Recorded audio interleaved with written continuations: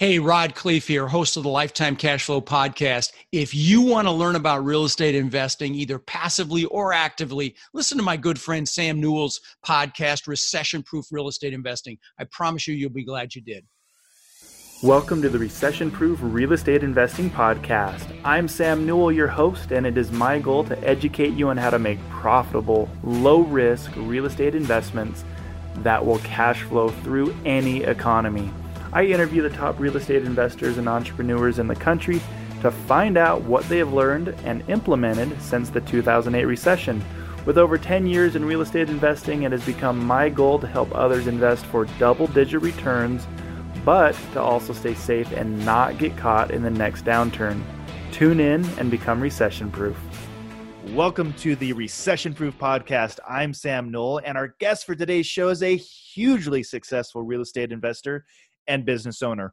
Rod Khleif is a good friend of mine and business partner, and I'm so excited to have him on the show. I met Rod at one of his multifamily boot camps a couple years ago, looking to meet other successful multifamily investors.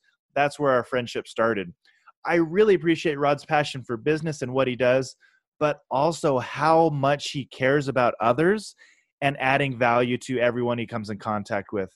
Rod has personally owned and managed over 2,000 properties in his real estate career, and he's a managing partner at REM Capital, a group who I personally have partnered with to buy some large multifamily assets. As one of the country's top real estate business and peak performance luminaries, Rod has built over 23 businesses in his 40-year career. Without further ado, Rod Khleif.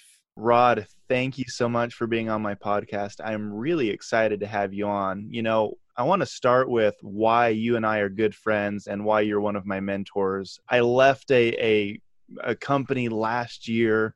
I was wanting to get into syndication and multifamily, and the company I left, you know, is making great money. We were building fourplexes. It was fun, but I didn't feel like it was quite the right thing for my investors. And so I sat back and said, you know, what asset class and what business model can I get into that's the best thing for my investors? And I Googled syndications. I went on Facebook, and your name came up number one. And from what I found, you give the most accurate and beneficial advice, coaching, mentorship on multifamily investing than anyone else I've found.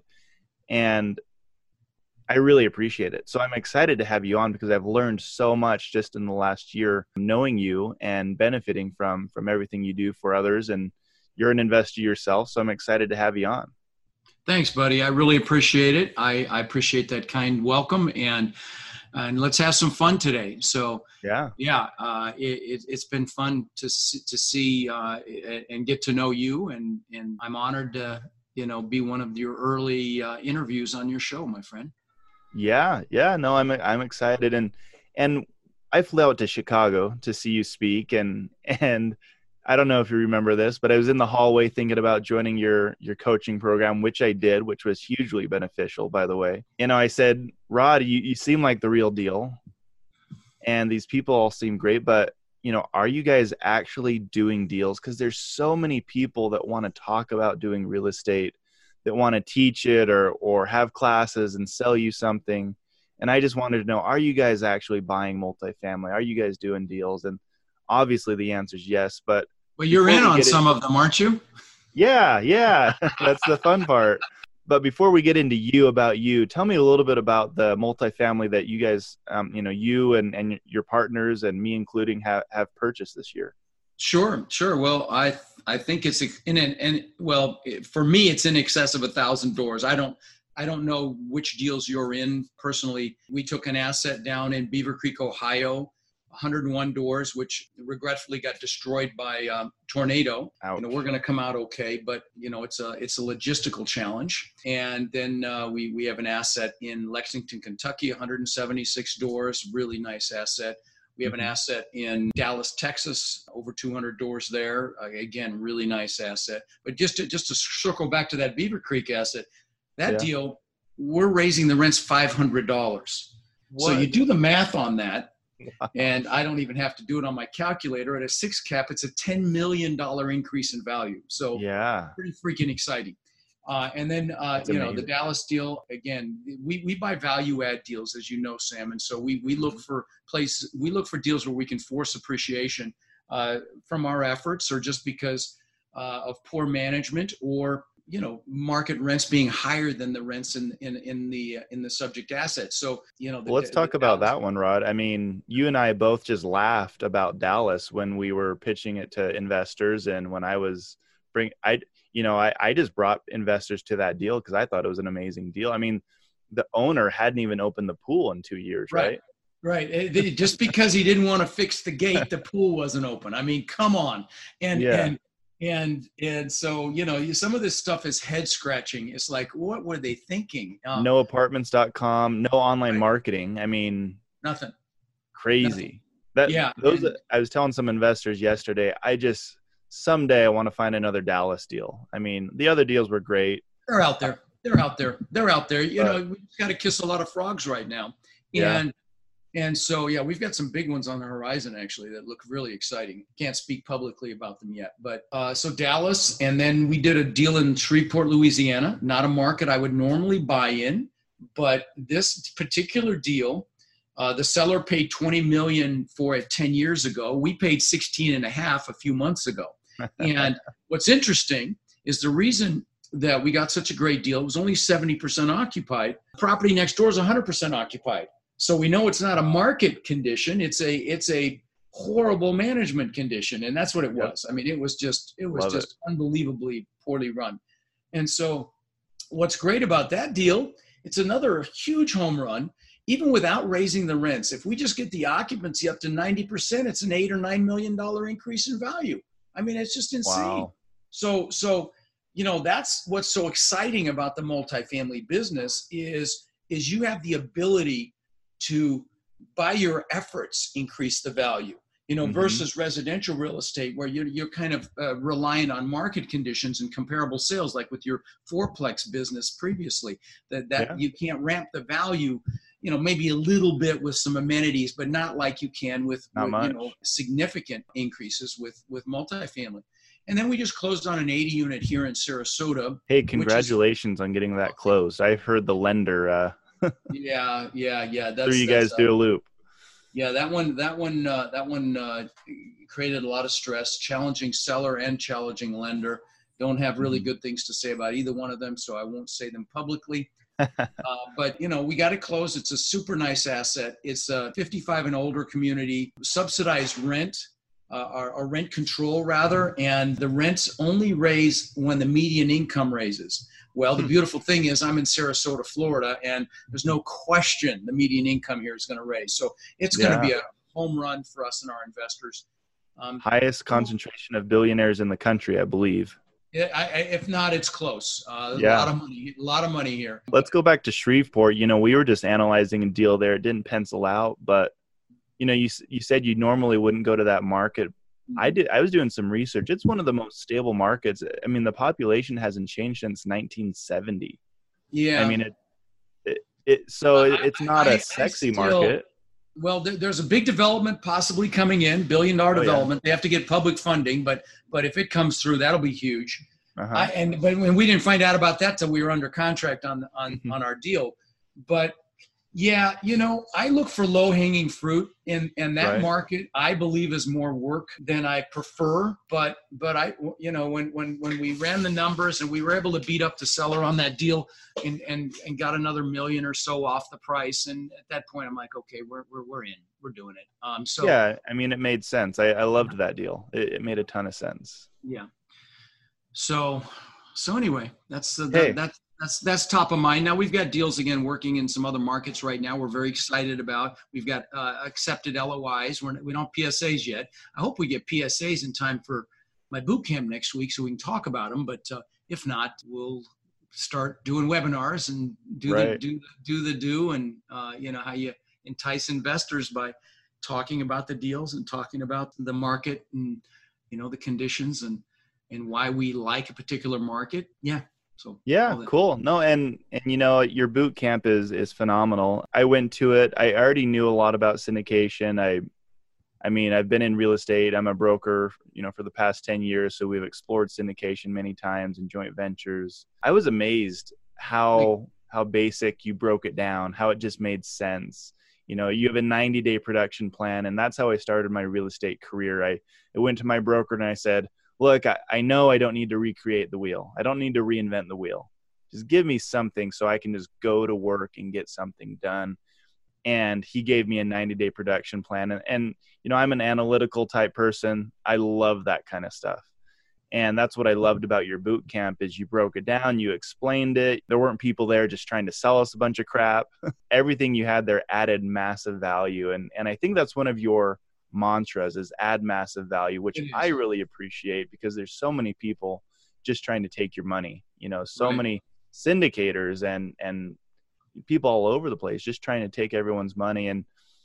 And as a broker, that's what I try to do is just add value. I don't need to worry about the money and the investors because if I just add value, I know they'll come. It's a proven fact that those that add the most value are the most successful people on the planet. And so, my mantra is give until it hurts and don't give with any expectation of anything in return.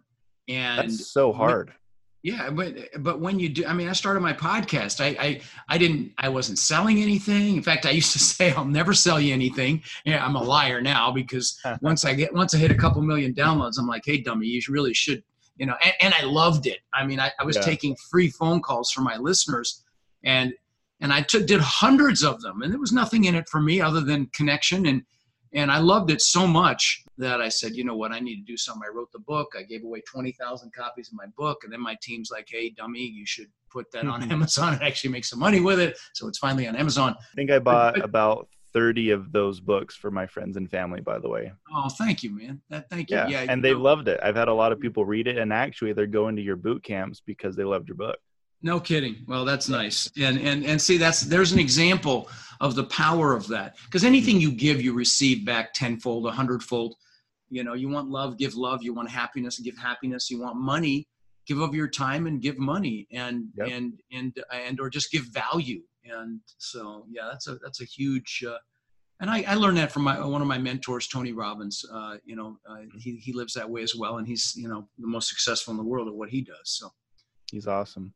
Well, and that's another thing that attracted me to what you talk about is just your attitude towards life. I left a situation where I hated the company I worked with. It was rough. It was negative. And the day that they asked me to leave, my wife was jumping for joy, and I just felt so much better. And now I'm focusing on only working with the right people, the right partners, spending time with people like you and people who, just like Tony Robbins. Life's too short. Life's too short, Sam, for any other way to live. And so many people living in existence that they're frankly miserable in. And it's so freaking sad because we all have choices, guys. And so, it saddens me. And so many people stay stuck in fear or via their limiting beliefs, and so they don't take action or create the life they deserve. And so, that's a topic I'm very passionate about. That's great. And so let's get into Rod Khleif. I want to hear, I've heard the story a few times, been to multiple boot camps, going again, not in Baltimore, but the next one, I'm actually taking a number of my friends and partners. Oh, no kidding. To that one. Nice. The Los Angeles event. Nice. Yep, I'll see you in Florida for our mastermind group. Oh, that's right. But I want our listeners to hear, I love your story because it's the American dream. But tell us about 7, 8, 9, 10-year-old Rod or 15-year-old Rod, wherever this real estate story really started to take hold for you. Well, sure. Well, let me say one pre-frame, and that is I immigrated when I was 6 with my brother and my mother. We ended up in Denver, Colorado. Didn't have much money at all. Grew up struggling. I wore hand-me-down clothes from the Goodwill and the Salvation Army all the way through junior high school. And I remember we had to buy expired food I remember the day-old bread store we'd go to and powdered milk because my mom thought milk was healthy. And I know that a lot of people in this world have it a lot harder than we did. But I knew I wanted more. And my mom had an incredible work ethic. And with her and she babysat kids. She, in fact, a lot of kids. I mean, we had like a ton of kids in our house as a baby. She had this babysitting business. And with that money she made from babysitting, not only did she help support the family, but she bought the house across the street from us when I was 14 for about $30,000. When I was about to graduate from high school, she told me it had gone up $20,000 over those couple of years. I was like, wow. And so I told her, I'm not going to college. I'm getting into real estate. So I studied for my real estate license, and I actually got my broker's license, which you could do with education back then. You didn't need experience. Wow. They got smart. Now they make you have some experience, but me wet behind the ears, literally 18 and a few days old, I had my broker's license, and I didn't know what the hell I was doing. I put a bus bench down at the end of the street with my picture on it. A horrible picture. I had helmet head going on back then. And of course, what year was this? This was 1978. Okay, cool. Yeah, I turned 60 in January. So I had that bus bench. I made maybe $8 or $10 my first year, maybe a little bit more than that my second year. But the story I like to tell is my third year, I made over $100,000, which back in 81 was a lot of money. And so what happened? What happened between year 2 and year 3? And that's, as you know, a topic I love. And that is, I met somebody that taught me about mindset and the importance of your psychology and your mindset and your attitude. I did what other people weren't willing to do to make money, knocked on doors of people that were in foreclosure, and I listed their homes. I sold their homes, and it was, I really rolled up my sleeves. And, fast forward to today, as you know, Sam, I've owned a couple thousand houses that I rented long-term. I've owned multiple apartment communities in 2 states. In 2017, 16 or 17, 2006 or 7, my net worth went up $17 million. Wow. Well, a little more than my mom's 20,000.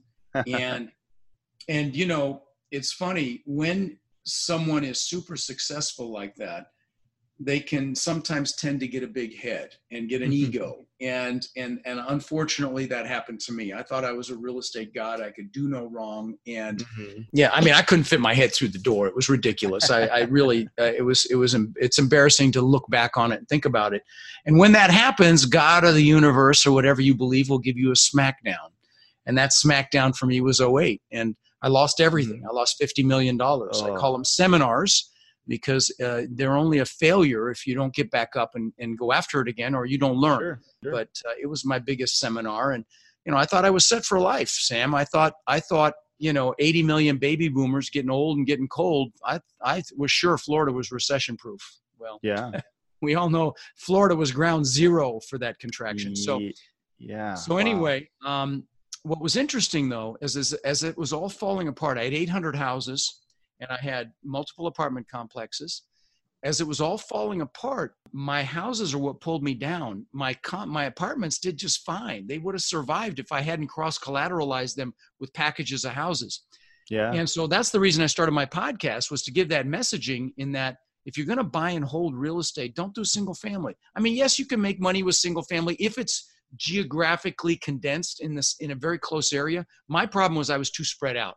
But that being said, it's so much easier to build scale and ramp appreciation with multifamily. You can't do it with houses. And right. So that's why I started my podcast. 2 reasons. One, to tell that story. But secondly, because I hate asking for money, and I thought, this will be a great way for me to get investors. And it has been. I mean, we talk about a deal and the phone rings off the hook. But that's kind of in a nutshell what happened. And, one of the topics that I get asked about a lot is, the mindset, not just the mindset it took to have 50 million to lose, but then the mindset it took to come back from that to the success that I enjoy today. Get out of bed. Have a conversation about that if you want. Yeah, absolutely. I mean, well, let's backtrack 1 second. And here's what I really love about multifamily. I know for a fact you're extremely conservative. You've been through this downturn and a couple others. And well, I am now. Well, I was back then too. Believe it or not, I was only at a 30% loan to value back then. I remember you saying that. I only owed 30 cents on the dollar. But the reason it fell apart was, well, several reasons. One, the property taxes in Florida are ramp higher than other parts of the country, at least what I was used to, like Denver and Tennessee, where I had properties. And so that impacted cash flow. I had properties in flood zones and WID zones, which that insurance impacts cash flow. But the biggest thing was maintenance. If I had a maintenance issue at one of my apartment complexes, we could stockpile all the parts, and I could send a maintenance guy there, and with stockpiled parts, he could fix something in an hour and be in and out. But if I had to send someone to a house that's an hour away or further, I was 2 hours in each direction. So, I mean, a huge geographic area. If I had to send the maintenance man, they'd have to go see what was wrong, because every house is different. They'd have to go find a Home Depot or a Lowe's where we had an account and buy parts. They'd come back, and very regularly, if you've ever fixed anything around your house, you end up going more than once. Well, these guys are no different. And so what would take an hour in an apartment complex would take a day or longer at a house. And you multiply that times 800. Then the last piece was I had C-class houses, a lot of 2-1s, and I had a lot of contractors in them, jobbers, plumbers, electricians, drywallers, roofers, all these guys, because, things were going crazy down here in 06 and 07. Well, it was like a light switch went off in 08. Okay. And there was nothing being built, nothing being remodeled, nothing. These guys all lost their jobs. So it was like the perfect storm. But again, through all that, my apartments did okay. And so, that's why, I'm kicking myself for not getting completely out of the single family. And I try to convince people not to waste time with single family, because I think it's a waste of time. When you see how easy it is to buy an apartment building compared to a house, even, to me, it's a no-brainer. So. Well, and I love that. And I love that you're teaching that. And one of the things that you teach is stress testing. And most people don't have a clue. I mean, I sold $50 million in real estate investments last year, and I would say 98% of my investors don't know what a stress test is. I mean, that's the crazy thing about this market, is so many people have so much money to invest that they're just buying, and they're trying to buy well. Because they're not getting the returns anywhere else. It's created this bubble, just like we had in 06 and 07, and you call it irrational exuberance. I will tell you that there's going to be some pain. There may be deals will go back. They likely will, but definitely returns will not be what people have been told they're going to be. I mean, we listen to webinars from time to time from other people that are, promoting a deal, and we'll ask, how'd you stress test? And it's like crickets. Like, what's the stress? You're anticipating no hiccups at all. Okay, come on. Is that dosed in reality? It's not. So, I mean, like, to give you some examples, I'll give you one of ours, which is very, very simplistic. But if our property won't cash flow with 25% vacancy day one, we won't do it. Yep. Like that Dallas deal we were talking about, we've got a 65% loan to value there. And the deal was good enough that we could still have double-digit returns on cash, and even better on the total return, because we bought right. But 60, we could ramp those returns if we'd have done an 80% loan to value loan on that. I mean, massively ramp the returns. And that's what's happening today, is people are over leveraging so they can have better returns. And it's all about that cash on cash and that internal rate of return. So, yes, I'm very, very conservative. We also hold on to significant reserves, like that Shreveport deal. We've got $1 million reserve there. It's a just because fund. If the stuff hits the fan fund, it's a rainy day fund. The Dallas deal, we've got $500,000. It's just prudent. It impacts returns. Yes, it's very conservative, but I can sleep at night. And 08 was no fun. I can tell you. I mean, I've recovered. I'm back, and I wouldn't have met my wife if it hadn't happened. And that's how I justify it in my mind. And so, you and Tiffany are super happy. You're traveling the world. She's amazing. She's a fantastic gal, and you guys you're a great example of an awesome couple. So I mean, there's a silver lining for you. Oh yeah.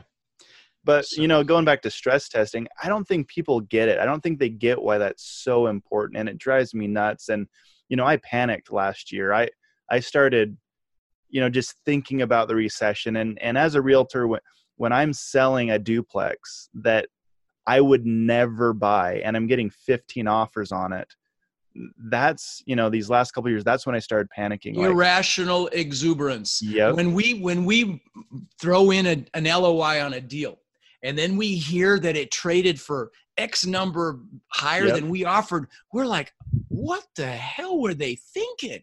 Yeah. And a deal that we think is like right on the edge of what we think is okay, and then it sells for significantly higher. Yeah. And so, you and I submitted an offer, or I guess Robert and I, but your partner and I submitted an offer in Kansas City, $23.5 million, and we were like $5 million off. I mean, and we took it as far as we wanted to take it to feel comfortable about it. Yeah. That's like 20% different. I mean, it's huge. So, again, will the deal go south and go under? Maybe, maybe not. But will the returns be there? No freaking way. Whatever those guys, whoever bought that deal and promised their investors, whatever returns they promised are absolutely not going to happen. So no, and that was a skinny deal at 23.5. It was a good deal, but skinny. And my business partner Lyndon and I were underwriting a deal last night in Tulsa, and we were almost finished. It was late. I think I went to bed at 4 a.m. last night, and wow. Life of a startup syndicator. But I said, Lyndon, we haven't stress tested it, and he dropped the vacancy down to 20%, and we're still positive cash flow, down to 25% positive cash flow still. And I said, holy crap, this is a good deal. He dropped it to 30% vacancy. That's when it was about break even. So this deal we're looking at is break even at 30%. Beautiful. Vacancy. Beautiful. And I don't think people get why that's important. So talk to me about the downturn. And 25% is a little bit excessive, but I mean, worst case scenario, you could have some serious vacancy. The other thing, I mean, when there's a downturn, people lose their jobs. Rents don't get paid. Now, I will tell you, though, the beautiful thing about multifamily is even in the depths of the crash, the most I saw anywhere was about a 15% pullback in rents. So and those are the worst areas. Yeah, exactly. Again, I'm super conservative. That said, when that happens, to think that you're not going to have vacancy, to think that your gross income is not going to decrease is naive. It's silly. And to think that it's not going to happen is also silly, because it's, I've been through 3 of these cycles. Let me give you an example. This is a single family example, but it's very telling. So in Denver, I flipped houses a little bit, and I flipped this house. I bought it for 56, sold it for 76, late 80s. Okay. The market crashed.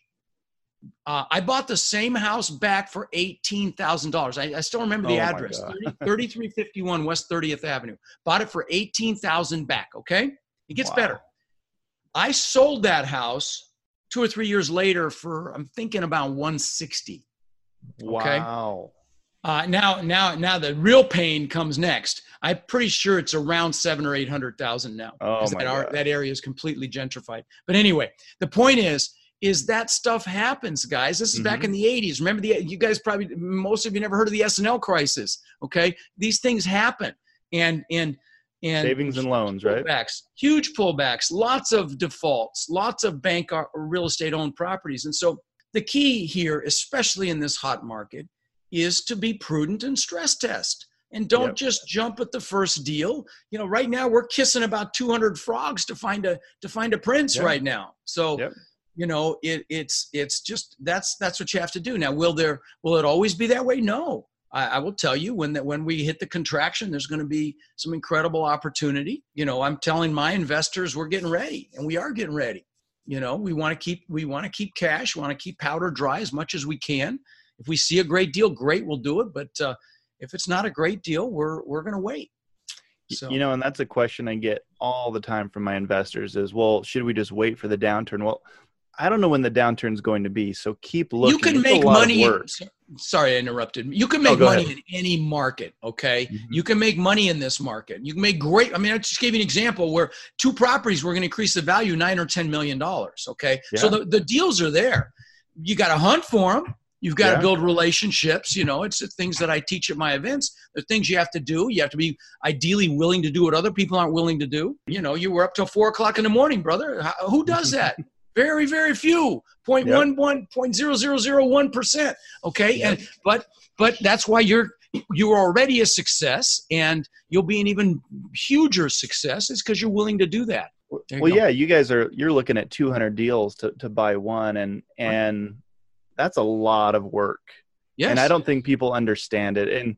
And so when you say you have a good deal, you guys mean it. And that's what I found out, when I was looking at the Lexington deal, the Shreveport deal, the Dallas deal. I've been around long enough that I know, real estate brokers. I'm a broker, so I can make fun of us. We want to get a paycheck. So we're sending out a pro forma typically. There's secondary gain. There's that's best case scenario. Yeah. Right. Yeah. So you guys are not sending out best case scenarios to your investors. In fact, I actually invested my own money in Dallas, and I believe I'm getting better than what you guys promised. Now, I don't want to tell all your investors and listeners that that's going to happen every time, but I did appreciate you guys were conservative, and I verify, I'm very good at due diligence. I spent a ton of time on due diligence for Dallas, and I felt like you guys were being a little bit conservative. And what I want to hit home is let me say something. I'm sorry, just because I'll forget. The key, if you're an operator, if you're listening and you want to be an operator, is you underpromise and overdeliver. And that goes with anything. I mean, anything that you're doing out there in the marketplace. I'm sorry, I interrupted. Please finish. No, go ahead. No, thank you.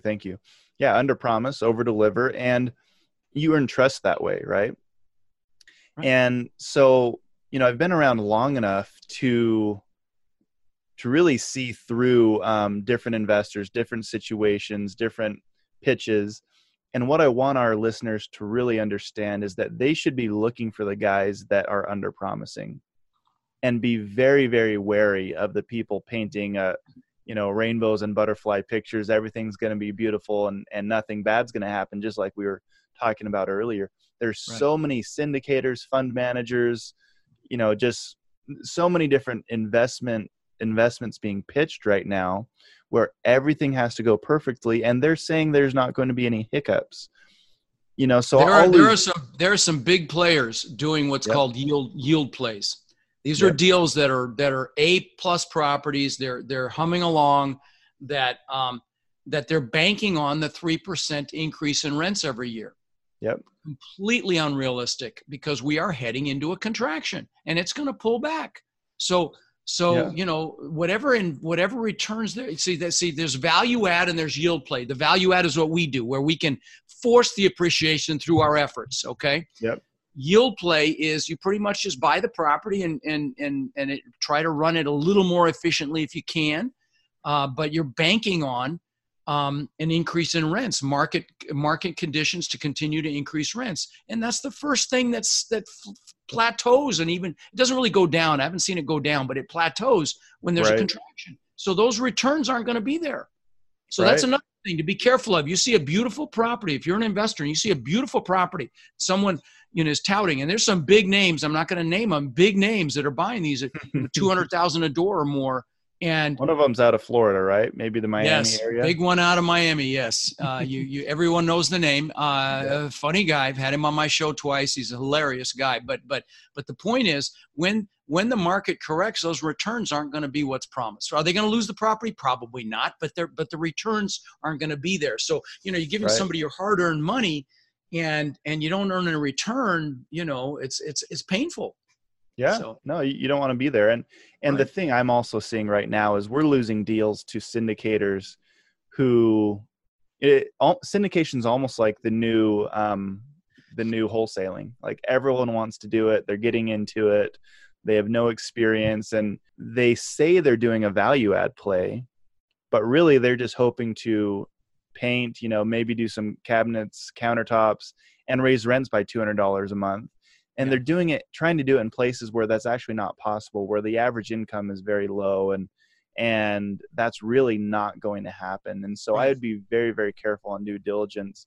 Like the Dallas deal, that was easy to see. I mean, you're a block away from the headquarters for Texas Instruments, north central Dallas. I mean, listen, you have to apply common sense. Those of you listening, you have to apply common sense. Okay. And the beautiful thing about multifamily real estate is it's primarily numbers. It's primarily empirical. So, but you've got to be you've got to know what the market rents are on that and what you're competing with. So that's really very, very important. And if you're investing in a deal, if at all possible, you should be out there doing some due diligence on that deal yourself.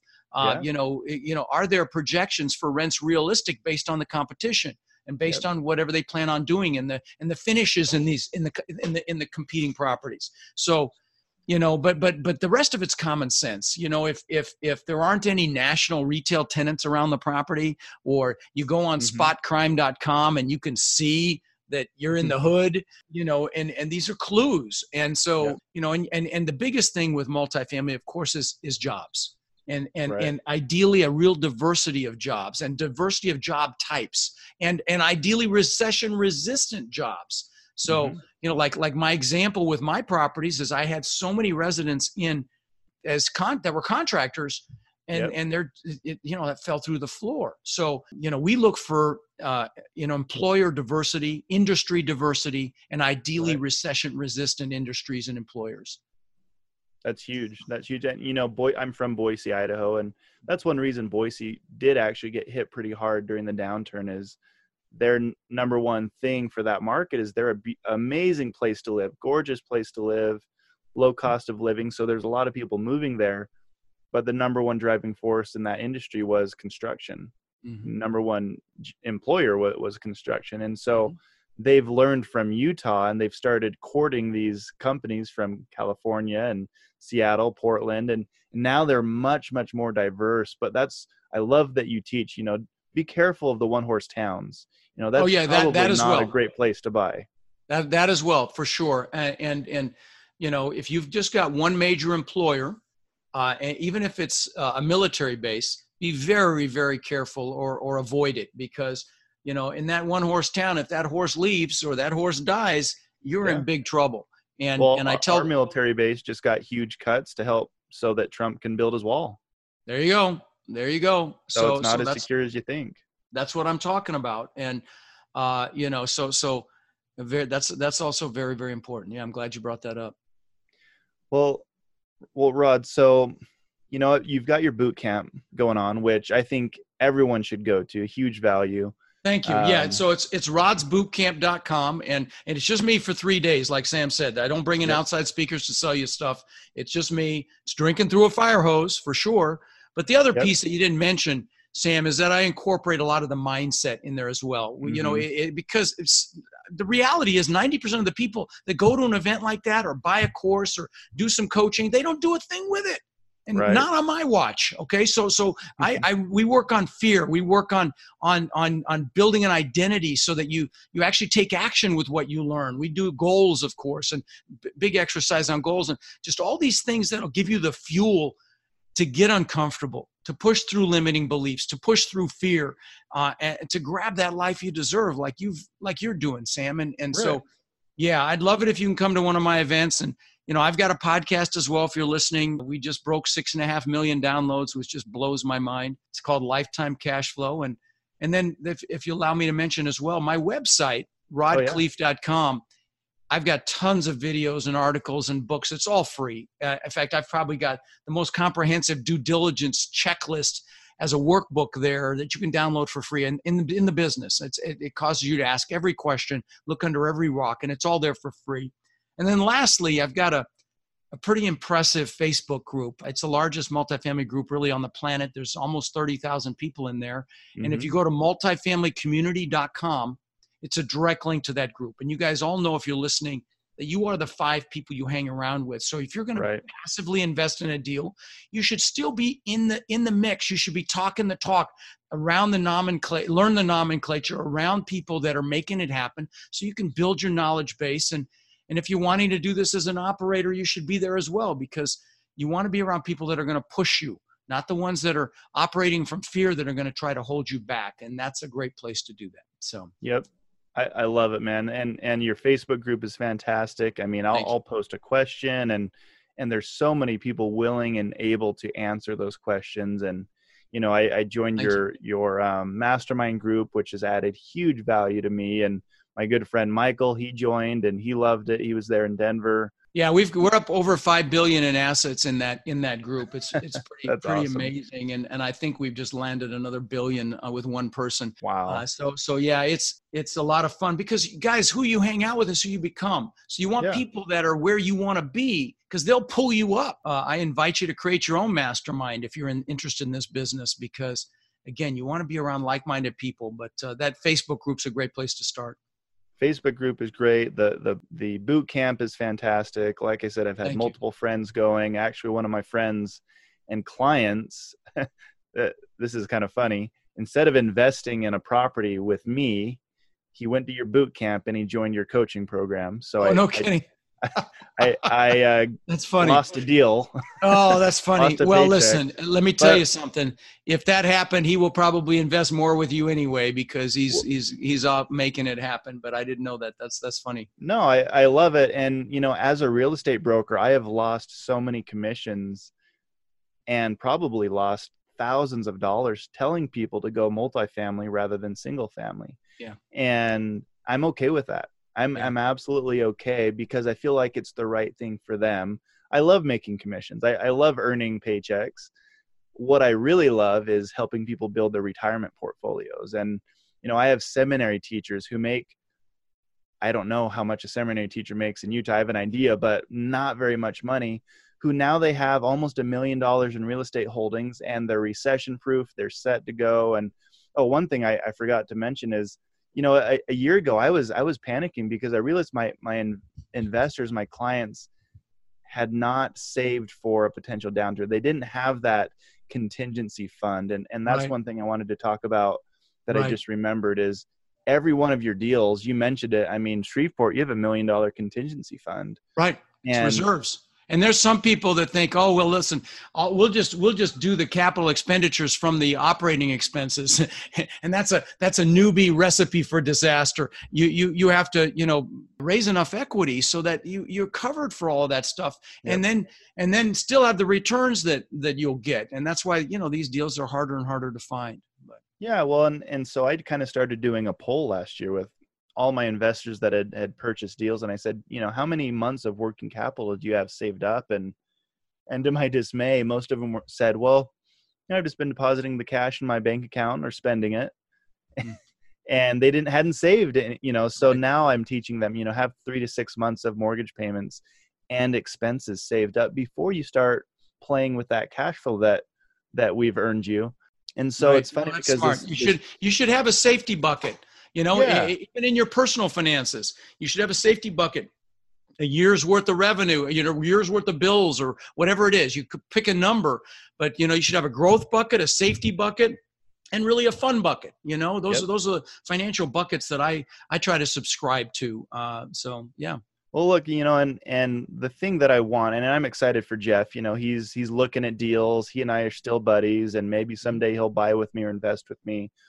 But he's going to be better off because he's educating himself. And the big thing I want to hit home with my investors, clients, listeners, friends, is you don't need to survive the next downturn. What we really need to do is thrive. Right. And I thrived during this last downturn just out of dumb luck. Mm-hmm. I inherited a little bit of money from my wife's grandma in 2010.